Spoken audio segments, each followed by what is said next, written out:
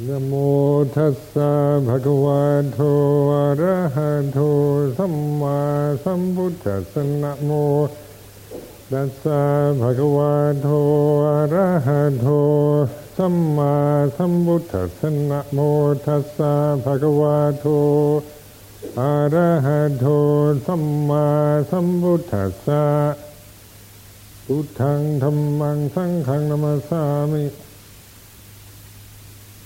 This is the Upusata on the new moon, the end of the month of January, and we've had our opportunity to spend this month, most of it in retreat, in practice.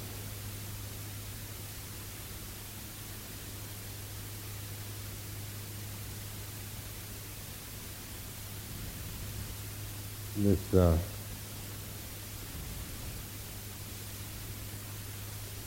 is a very excellent opportunity because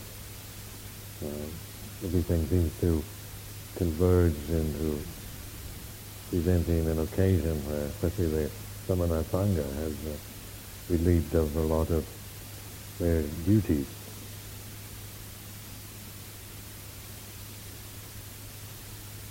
The aim of practice, of course, is to be able to realize Dhamma more and more so that we can integrate.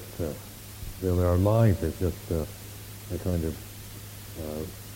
way of practicing in daily life, so that we're not just thinking in terms of special situations, but in whatever happens, whatever situations we find ourselves, there's this mindfulness and this is not creating illusions into the present through the force of ignorance and habit.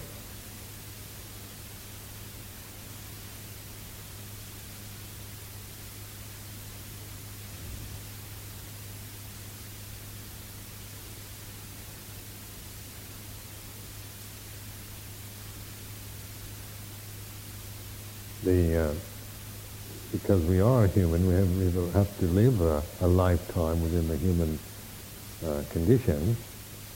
Then, of course, it is something. How do we live our lives? How are we going to live our lives if we're going to live according to the truth of Dhamma? And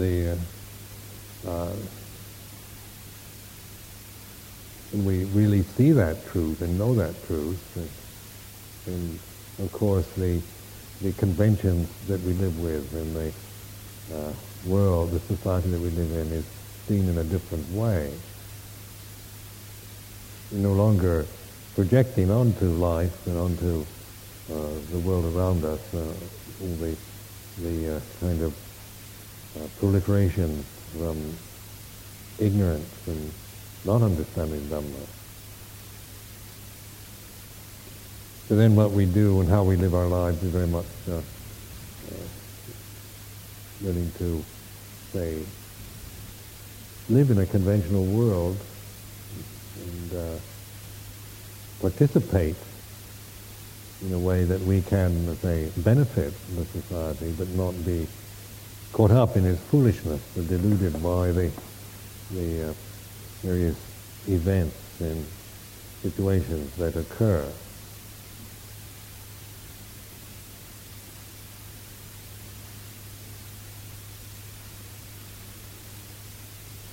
In monastic life, we see we have the conventions of our Vinaya, and say this becomes more and more for one a chance to simplify life.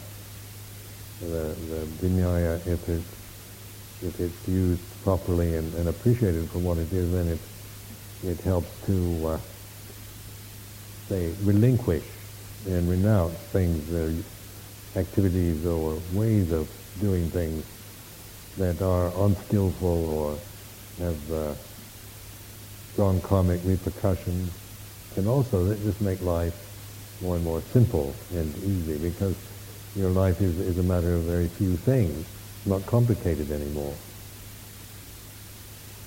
Saying the ideal of the bhikkhu, they've been content with the four requisites, practicing the Dhamma Vinaya. You have very few things that are yours, and you stay within your action and speech. You stay within the limits of you try to use the Vinaya as the form of action and speech to say restrain ourselves, to operate within those limitations,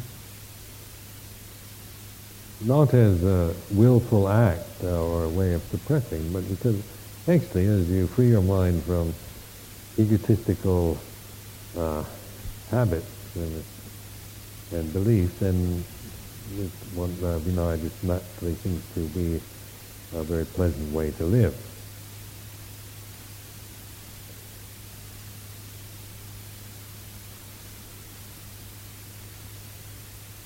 Being an alms mendicant, living on and being practicing in this very pure way, so that our lives are, say, integrated into the society, and the society begins to respond in a way that is supportive and helpful to maintain the samana within the parameters of the life of Dhamma Vinaya.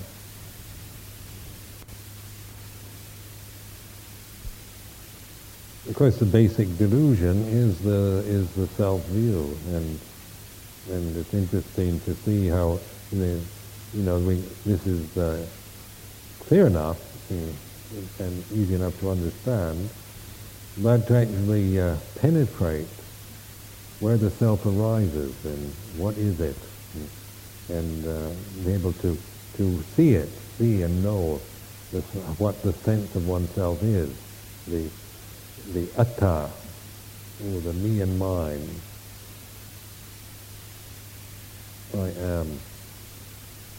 am not, and so forth. People develop different upayas or skillful means to deal with it, and first maybe we have to just more or less listen to the sense of ourself, pay attention to the I am, not just say that is self and we shouldn't be following such things, but actually listening, making the sense of yourself something very conscious. So you begin to observe it as something coming and going in the mind. So some of the monks now involved in various kind of therapeutic means of looking at the self, where they have the king, warrior, monk, lover kind of Jungian ways of investigating the self. Or there's various, I think a few years ago, some of us were reading this book about the Greek goddesses and the feminine, and then the role of femininity, the mother, the love goddess, so forth, Hera and Aphrodite and Athena. There's many different role models and types that are, say, classic archetypes for women. So these things can be quite helpful, because in some ways we have many tools to try to understand what it is to be, say, a human being, what it is to have a male body with its particular energies and karmic results, and what it is like to have a female body with its particular energies and karma. because in investigating Dhamma, then we are, say, looking, trying to understand that what is just the way it is, and the karmic result, the vipaka karma of being born as a human, being born into a male form or a female form. And then what is the personality and the sense of ourself and ownership and that we build around these conditions. Because this is what we have, this is what has been born, say, so many years ago, and it has these energies, these type of things which are natural to it, that are not something I'm creating, not something that I'm producing. It's just the result of being born in the human realm. But how many human beings know the difference between the way it is, the karmic result, and the kind of projections and the things we create out of ignorance, out of avijja, onto these kind of experiences of having been conscious, having a physical body, having being a man or woman, being human. So these different upayas are ways of beginning to get some perspective, like archetypes, and these are, or role models, these type of words. Point two, a variety of tendencies or attitudes or karmic vipaka karma of the human experience. Or even astrology, we can look at in terms of whether we're born in Aries or Aquarius. And that sometimes just contemplating things, in terms of the astrological symbols. These are all, can be ways of contemplating just the various forces and attitudes and tendencies of our human state. But then the real practice, of developing the path is in learning to let go of learning to, recognize that the way of being the kind of non-self, the emptiness, that pure state of being where there isn't a sense of a self, there is no king, warrior, monk, there's no Hera, Aphrodite, Athena.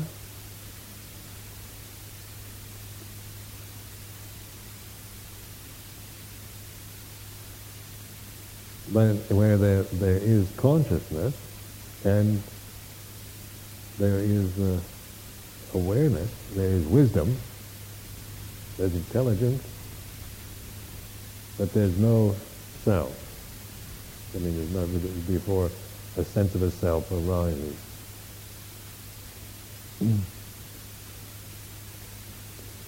And then, of course, we're getting to the right into the very into the very heart of the problem, because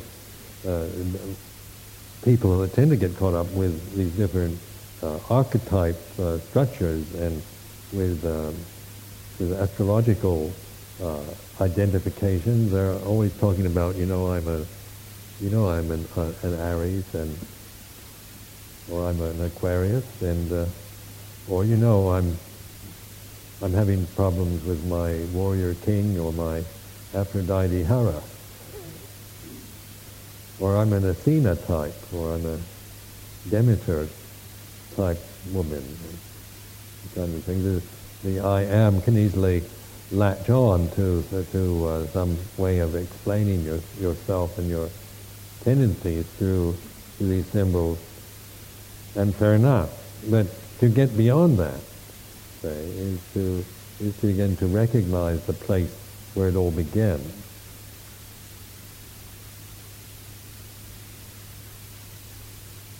And this is very clearly what the Buddha is pointing to in his teaching. It's the Four Noble Truths, pointing to giving a skillful means, it's his own upaya, to direct the human attention toward that which is deathless, pure, non-self, non-personal, and can be realized within the limits and problems and tendencies of the human condition.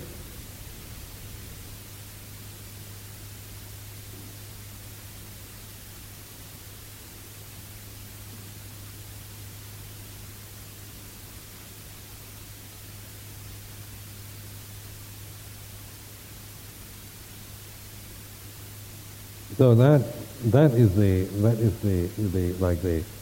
second and third noble truths, the origin and the cessation. Then we're pointing to the great, the universal, or the macrocosmic paradigm, the conditioned and the unconditioned. There is an escape from the conditioned. There is the unconditioned, or there is escape from the conditioned self, from the suffering that we create around our ignorance and attachments to self, because there is a not self, there is anatta.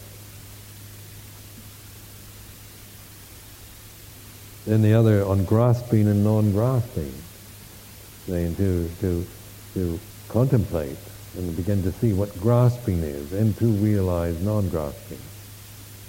And that's, quote, etang amatang anupada jidasa vimoko. That is the deathless. That is to say, the release of the heart through non-attachment, through non-clinging.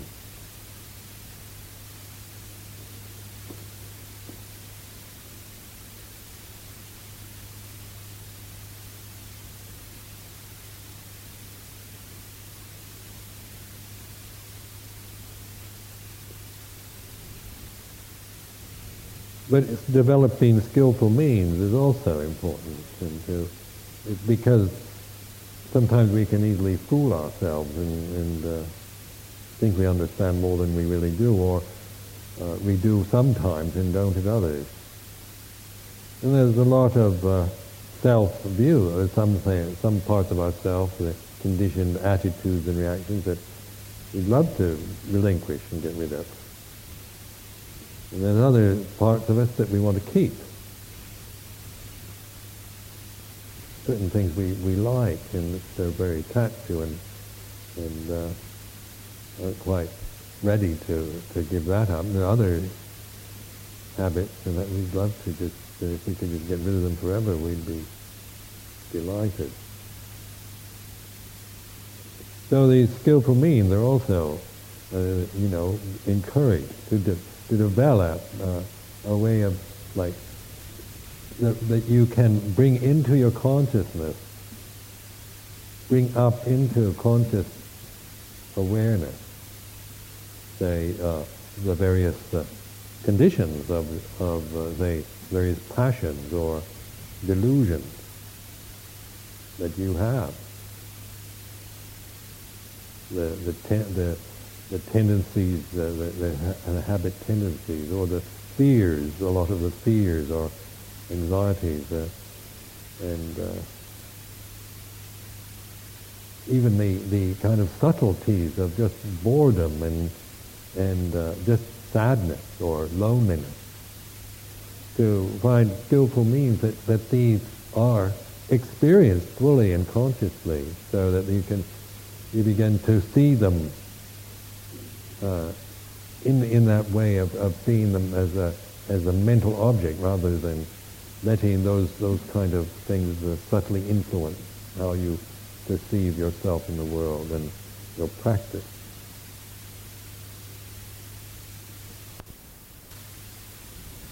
So something like loneliness, which is a fairly, common problem, but yet sometimes not talked about very much, and not really admitted within one's own consciousness. We might, we might want to admit it to ourselves, even, because we can distract ourselves endlessly with things that occupy the mind. And it's when you're letting go, say in monastic life, it's this move towards simplicity, is where your ability to distract yourself easily is limited, not so easy to distract yourself, as say as it is when you're just living life at home with all the things around you that modern society uses for distraction.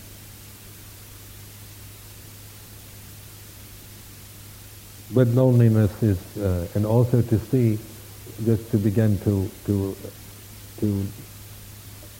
say, recognize loneliness, a sense of I am alone, or fear of being left alone, unwanted, unloved. This kind of thing is just by thinking it out, by bringing it into, say, your awareness. At least you find out if it resonates as being anything that might be influencing your attitude towards yourself and the world around you, or sadness. There's a kind of sadness to life anyway, a pathos. All that is mine, beloved and pleasing, will become otherwise, will become separated from me. We reflect on that. There's a sadness. That, like we went to this cremation today. Everybody, you could see that the family were all kind of stiff upper lips, putting on the socially presentable face for the occasion, but there was certainly, holding back the sadness and the grief of a loss of a loved one. And we can take these things in a very personal way, like there's something wrong with us for feeling lonely or sad, that this is like some personal fault. Or we can, in modern, some of the modern attitudes are that we should be happy all the time. That if we're normal, well-adjusted human beings, then our life is just one kind of happy moment after another. But on reflection, life, say in this human realm, is not like that. It's not. Sometimes it is happening, sometimes it isn't. And then, say, just like sexual energies, these are seen in very much a way of interpreted in personal ways, and yet these are very much a part of the vipaka karma of being born in a male or female body. It's the basic instincts and and sexual desire. These kind of things are very much to be seen in terms of, say, to begin to see how much you identify, how much you consider those things as problems for yourself, or how you fear or dread living a celibate life, these kind of energies, or how fascinated one can be by things like this. So that in consciousness you're actually noticing how your own emotional feelings of attraction or aversion or fear, or that too, the energies of your body and mind. So that like consciousness, then using this vijnana, khandha, like a way to, when you allow something into consciousness, then you can reflect upon it. Because you can then see it, you can recognize it, you can feel it, you can contemplate it as Dhamma rather than just be caught in your reactions to it.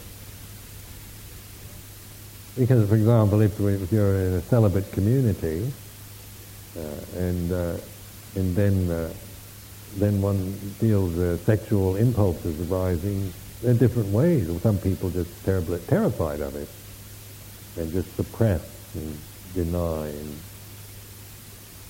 others say might try to enjoy just to the place of where distracting or fantasy like this. So there's different tendencies at different times in one's life, and to see how one identifies with it, the way that one, your sense of yourself is aligned with this particular feeling, and how we can see ourselves we can be quite puritanical, we can see ourselves as being kind of dirty or impure, or we can take the stand that we should be able to integrate sexual energy so that it goes up from the lower chakras to the higher ones. They try to figure out how to do that one.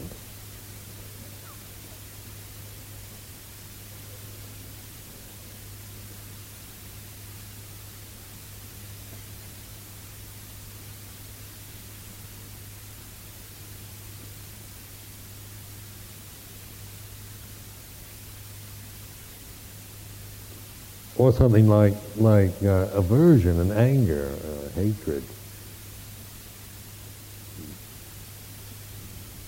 There's a lot like vipavaddanha, and this desire to get rid of and destroy things that we don't like, resentment, bitterness.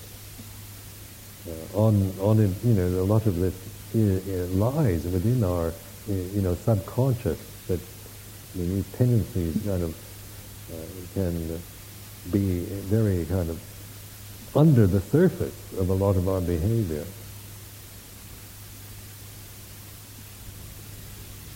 And so right practice then is, if we're practicing the right way, then we're allowing a lot of these things into consciousness.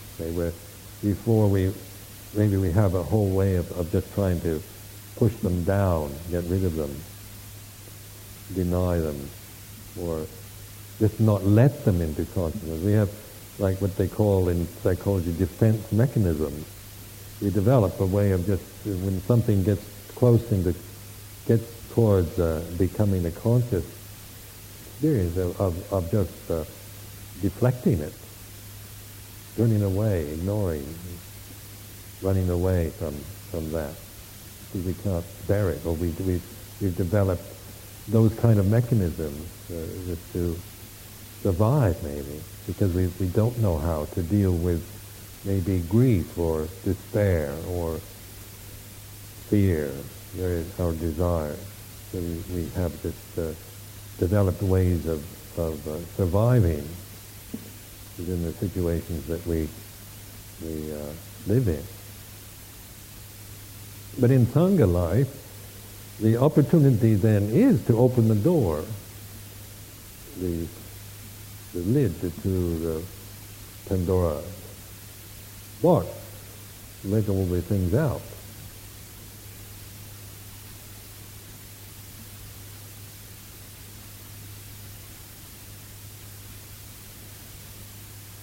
Because if the Sangha is healthy, then, even though the conformity lies in the discipline and in the external conventions, the freedom lies in the mind itself. Because then we're not trying to act roles or try to make ourselves into little Buddhas or Bodhisattvas. We're not trying to remodel, to make and act out these roles and become anything. So it doesn't work. Monastic life is a great disappointment if we're intent on trying to act like ideal bhikkhus and saints and bodhisattvas and act like Buddhas and try to sit and so we're looking like we're peaceful and calm like a Buddha Rupa, but in the process we're maybe inside there's all kinds of resentment and bitterness and fears and desires that are being suppressed and not allowed and rejected. And then of course through that suppression what happens is that it comes out in other ways. It leaks out in ways that are quite harmful and divisive and hurtful to ourselves and others.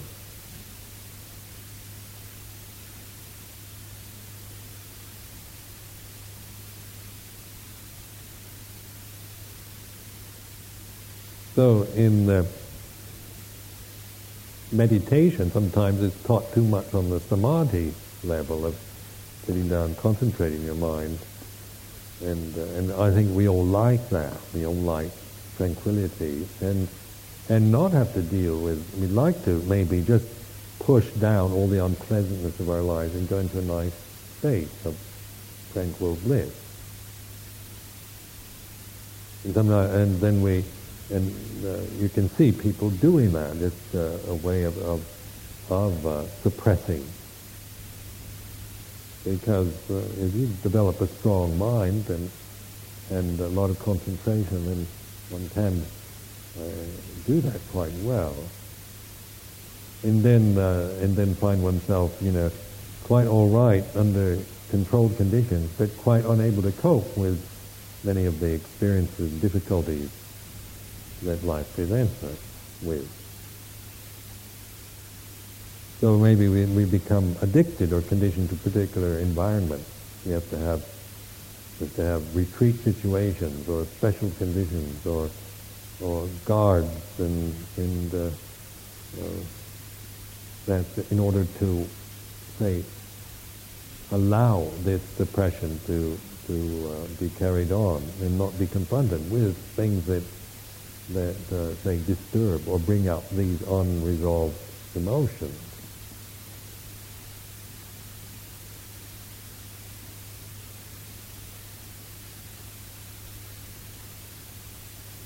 So what I recommend is,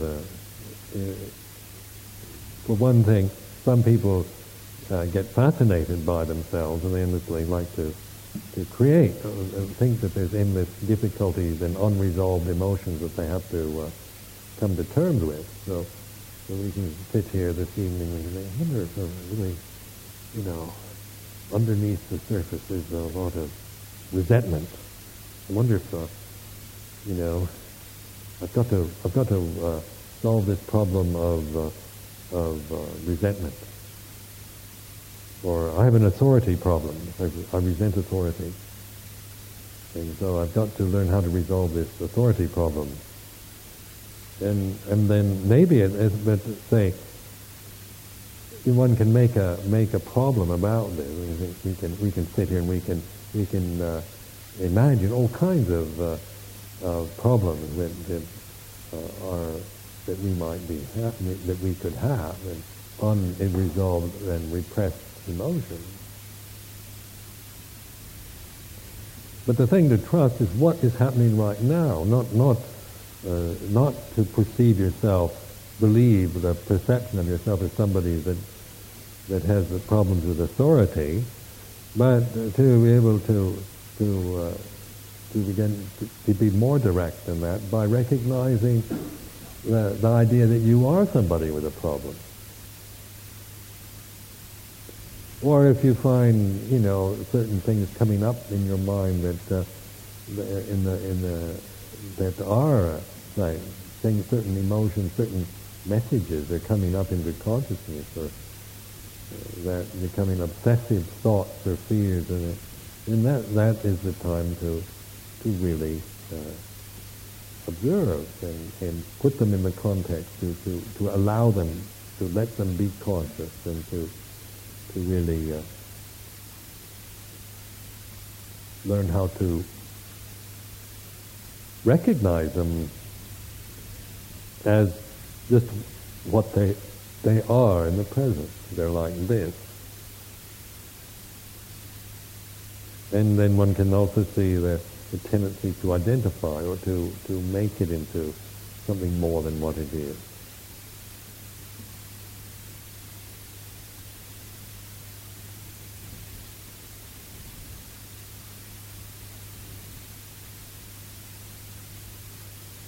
We can call it working on ourselves. Then it becomes even more like a kind of, I've got a self I've got to work on, or I've got to work out relationships. But one can even be aware of this feeling that I'm somebody that has problems. That kind of, and I've got to do something, or I've got to develop upayas, a skillful means to deal with my lust or my anger. Because as we think this out, the sense of me and mine, that I am somebody who needs to practice meditation in order to get enlightened, that in itself is another condition of the mind. That if that's what we are coming from, then we still end up with despair as a result.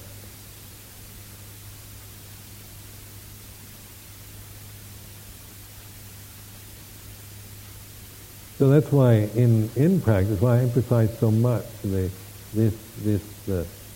basic knowledge, profound insight knowledge into what is the state of the mind when there's no non-clinging and no self, and what the self is,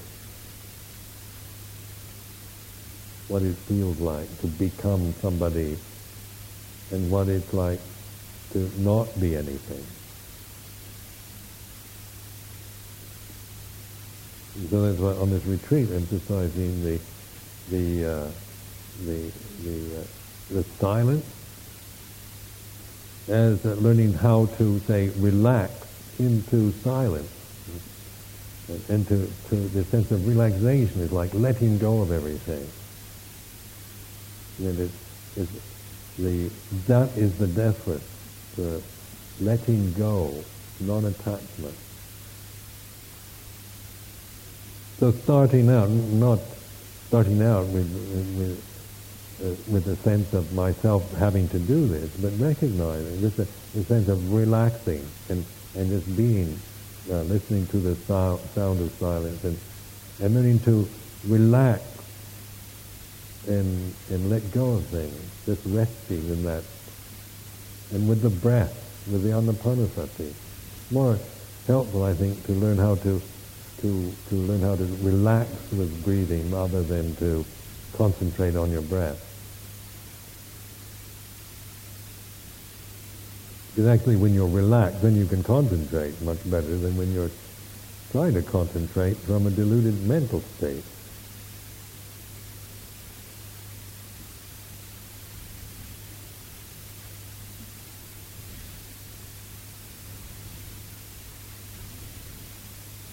So this attitude then is to be encouraged, and to begin to contemplate that state where there is a sense of being relaxed and at ease and just resting, where you're not trying to get anything, get rid of anything. You're not trying to solve a problem, get enlightened, get your samadhi, get rid of your defilements, work out your relationships. Innocently contemplate the problems you have with authority and so forth, and where you become involved. But to recognize that very basic emptiness that is now, and to contemplate that, because you begin to notice, and you can reflect on it. reflective thought isn't thought out of ignorance, isn't avijja bhajya sankhara, which is the conceptual proliferating tendencies of the mind to just think. But it's using thought to pay attention. What is it like? Self-inquiry. What is it like? Is there a sense of myself now? When I'm resting in this silence of my mind, am I anything? And you kind of listen.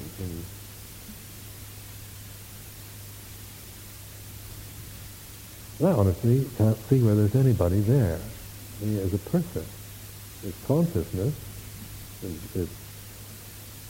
The body's here and it's conscious, but there's not a sense of me as a person. And so but you need to investigate that, so you really trust in that. You have a kind of knowledge, insight, direct insight, and you're not just trying to imagine a state, or that you're just trying to believe in that there's no self. But it's like Venerable Sunyato's example the other day, the tree with Ruth Denison and the Zen master. It's about the tree. What do you know? How do you know it's there? And so in this kind of self-inquiry, you're asking, is there a self there? And there's just this attention and resting in the silence. Is there a person? That's why there's consciousness. Consciousness this is the result of birth. This is vipaka karma. It's not personal.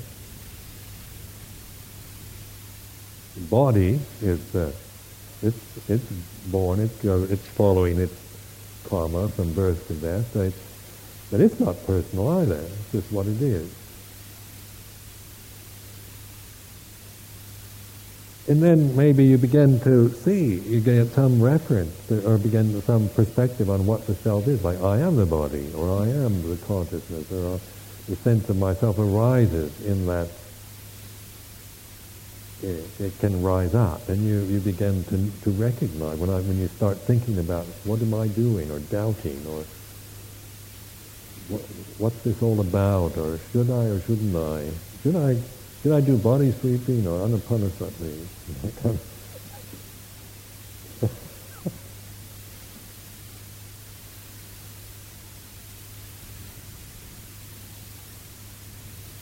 And if you keep investigating like this, then it becomes very clear what is the sakkaya ditthi, personality view, and the assumptions of the self, of the I am in the body. So there's kind of subtleties of conceit or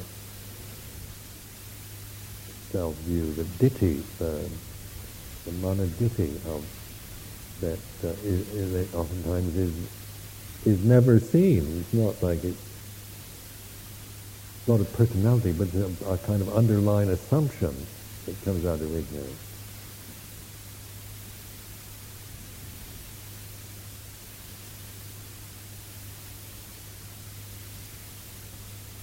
That is,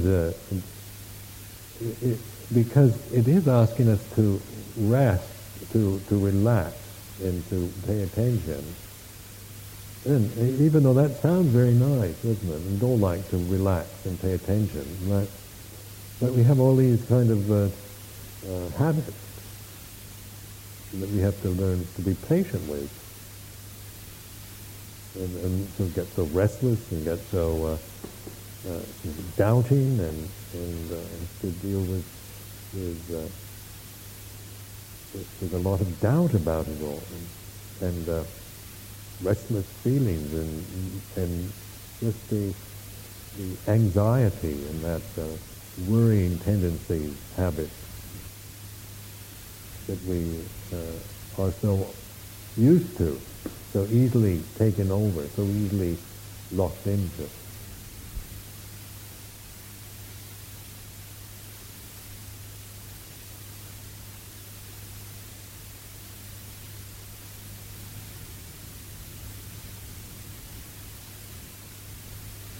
in contemplating the teachings of the Buddha, the Four Noble Truths, and then this Paticcasamuppada is very helpful in order to understand the process, intellectually to have a structure to use, to contemplate with.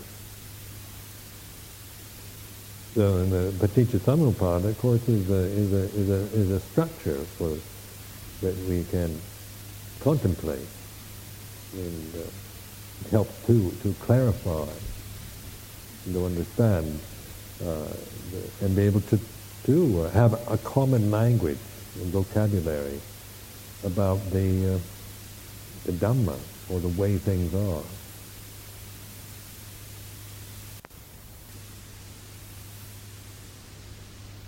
So when you begin to understand more clearly and have the insight, then you realize the whole kind of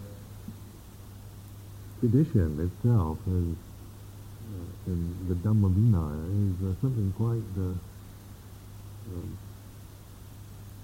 it's quite marvelous thing in itself.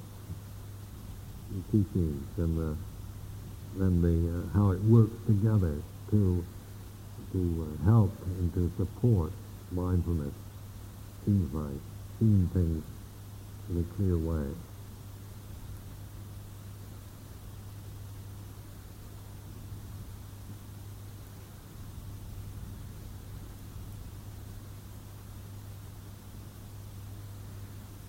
And of course, what you're doing is, like we were talking this morning with Guru, a monk, about the tendency towards a kind of elitist attitudes or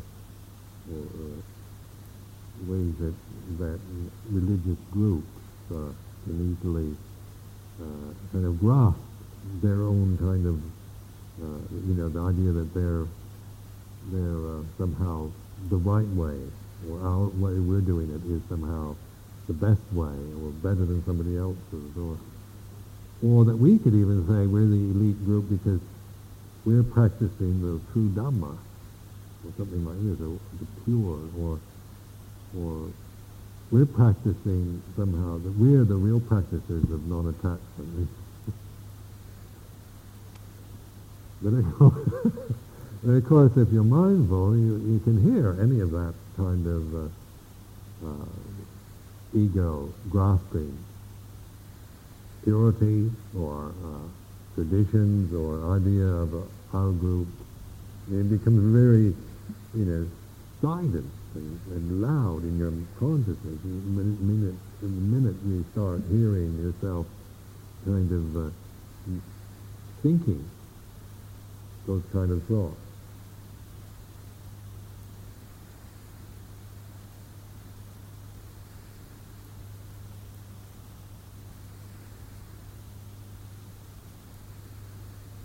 Because the self is supported on those kind of illusions of being better, worse, or the same. Buddha said, even the view that I am just the same as everyone else is still a view. And pointing to view is not whether they're good views or bad views, or fair views or unfair views, or right views or wrong views. Views are views, and though a view is a view, and attachment to a view,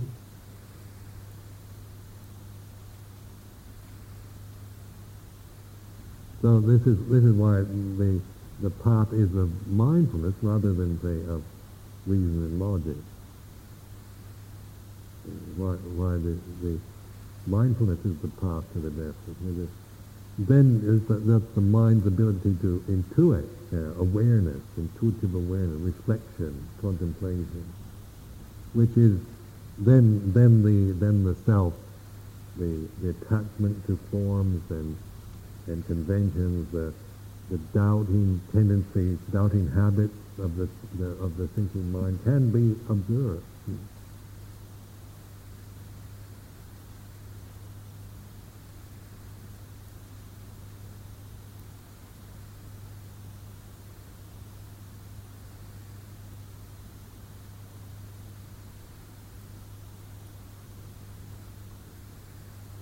They can be you get insight. You know this is what this is. It no longer has any. You've taken away its power to delude and take you over and blind you and get you caught up in the old habits. But then in the life we sometimes can do this, sometimes we fail, but we always start again. There's a willingness to, we're not even asking to be successful at. We're not trying to grasping an idea of being able to do this all the time. We're just learning how to trust and open, watch and listen more and more. And then when being able to, say, in daily life, when one does get caught up in the things, to realize that there is a point where you know that you're getting caught up into something. You're kind of lost in some kind of position or idea or mood. But there is that point of awareness. It's only you realize, I'm really getting caught up. Yeah. I've lost it. That kind of feeling. Yeah.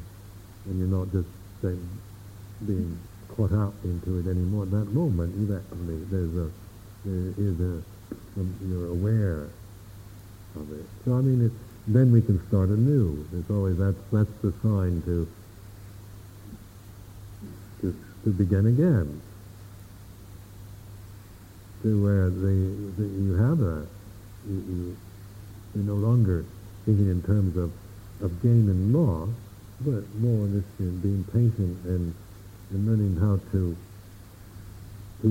develop this mindfulness wisdom within the conventions and situations of our life, with the people that we're living with the climate, with the culture, with whatever.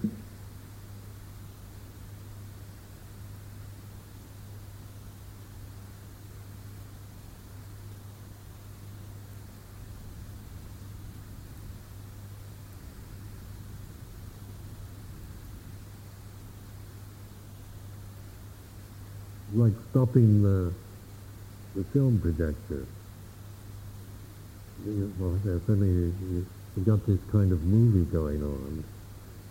Getting caught in being interested in this show. And then you stop the projector, and you just see it as kind of petrified, just a still. Suddenly the drama just stops, and there's one picture. So like when that moment of recollection, like getting caught up, is like stopping the movie projector. And suddenly you just see it's just celluloid shadows on a screen. But if you believe in it, you start the projector going, and it looks quite real. Like with cinema, can't you? It can make you cry, it can make you laugh, it can make you happy, it can terrify you, it can bore you. Then our emotions definitely played on in the theater or on the stage or in the cinema hall.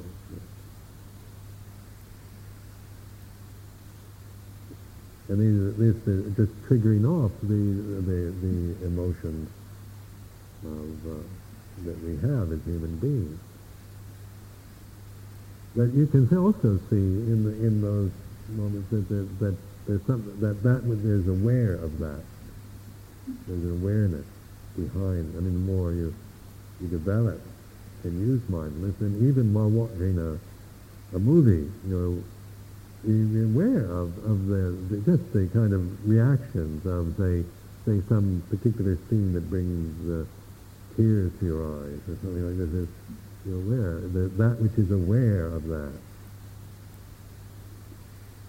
rather than lost or just caught up in the momentum of that emotion. So that's why it's not important to try to control your emotions, as to be able to contemplate them, like that feeling, like feeling of rapture or of grief or sorrow or despair, or whatever emotions we're experiencing, not to try to control and to suppress or identify oneself with them, but to trust in that awareness of them. They're like this, it feels like this.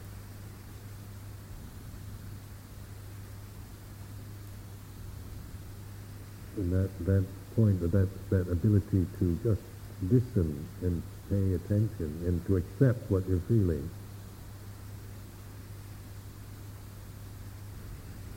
it's willing to embrace or to fully be with what you are feeling,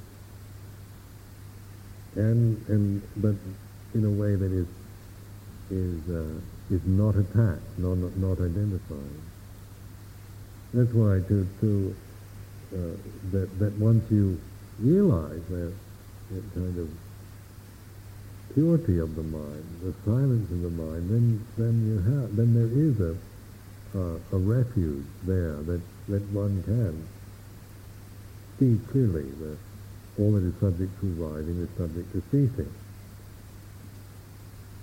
Sape sankhara anicca, sape dhamma anatta. All dhamma is not personal anymore. We're not seen in terms of separate souls and selves and in the way the divisions that come to the conditioning of the mind.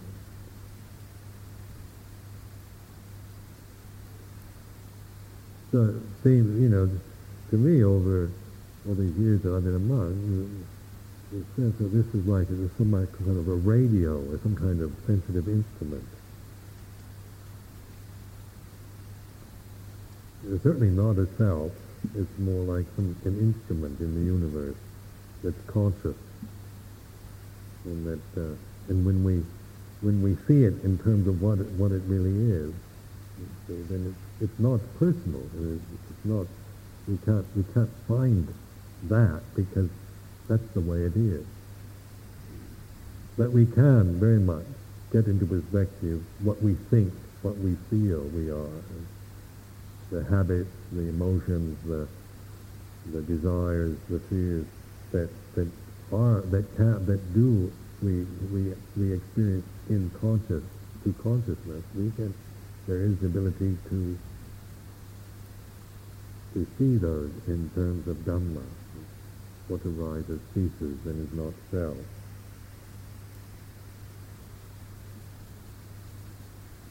So then it is ineffable. What can you say? The words fail. But you don't need to. As I said, you don't need to see yourself. Just see what's not yourself. Light, say, looking for the light. Being awake is light.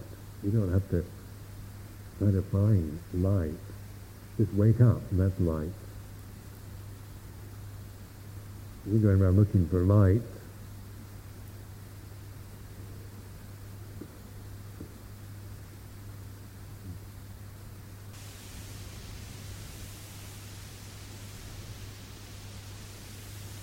The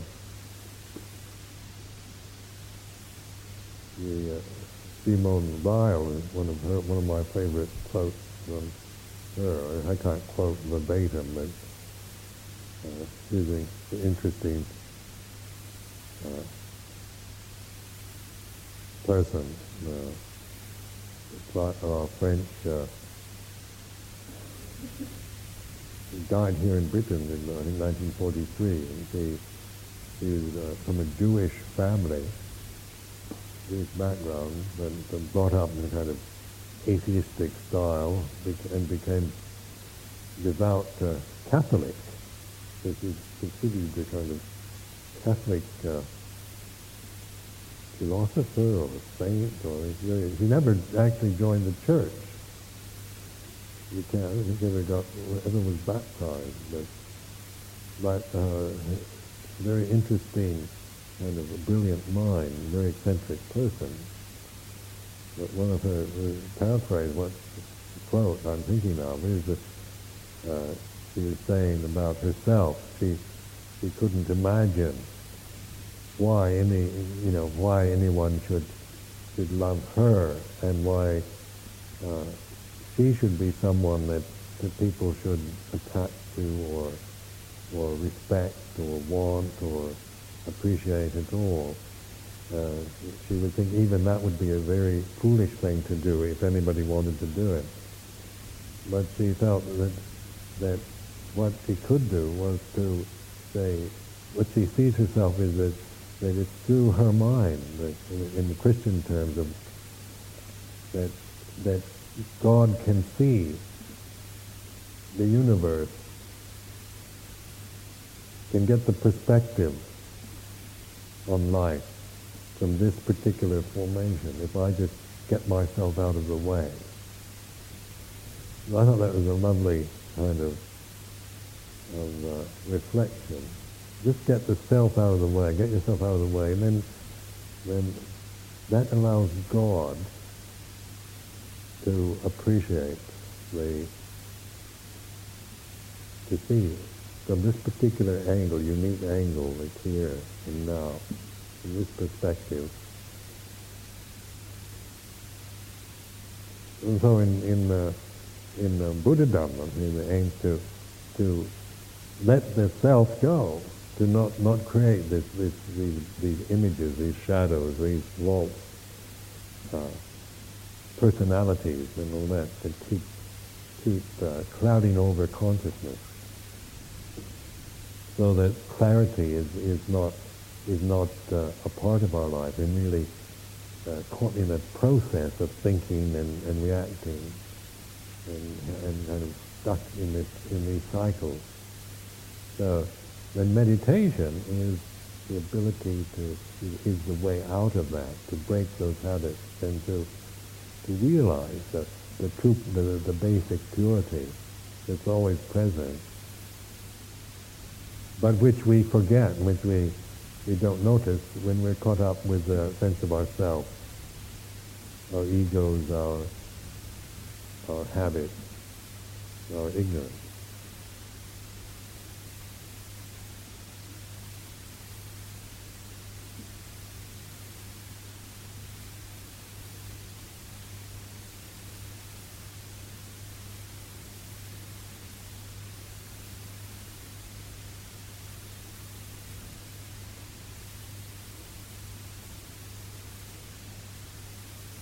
Don't know why all this began. How did it all begin? What's the point of it? Still my mind boggles at that question. But I do know that to say on the planet Earth, from just the experience, sensual experience, the beauties of form and color and light and darkness and there's so much beauty surrounding us. Part of our sensual experience, we have senses to be able to see this or to hear these beautiful objects.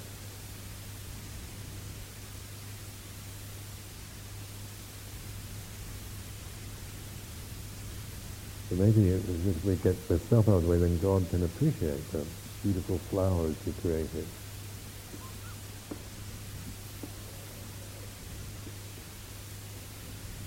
Interesting reflection, though, isn't it? I mean, whether you believe in God or not, it's still what the point of it is, isn't it? Getting this illusion out of the consciousness, to be able to let go and allow consciousness to operate from the purity from not conditioning it, not out of ignorance, not keep clouding it up with oneself and one's fears and desires, so that there is this purity, this natural purity and clarity and light that is, and then consciousness is like a gift, or it's love, it's real. Not consciousness itself, but it's a vehicle for that.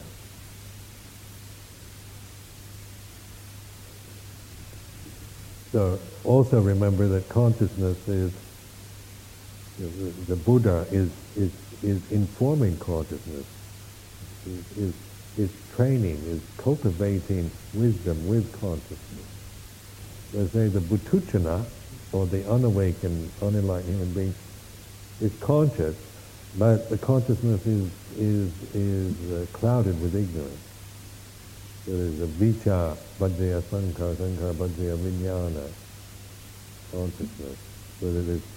So the human consciousness is continuously under this cloud of delusion. But there is a way out of that, within the human experience. And so the Buddha gave these teachings. These teachings are wisdom teachings, and they're teachings that point the direction to where we see what the causes of this suffering are, and then once we see it, then we relinquish, we let go of the causes of this suffering that we create onto life.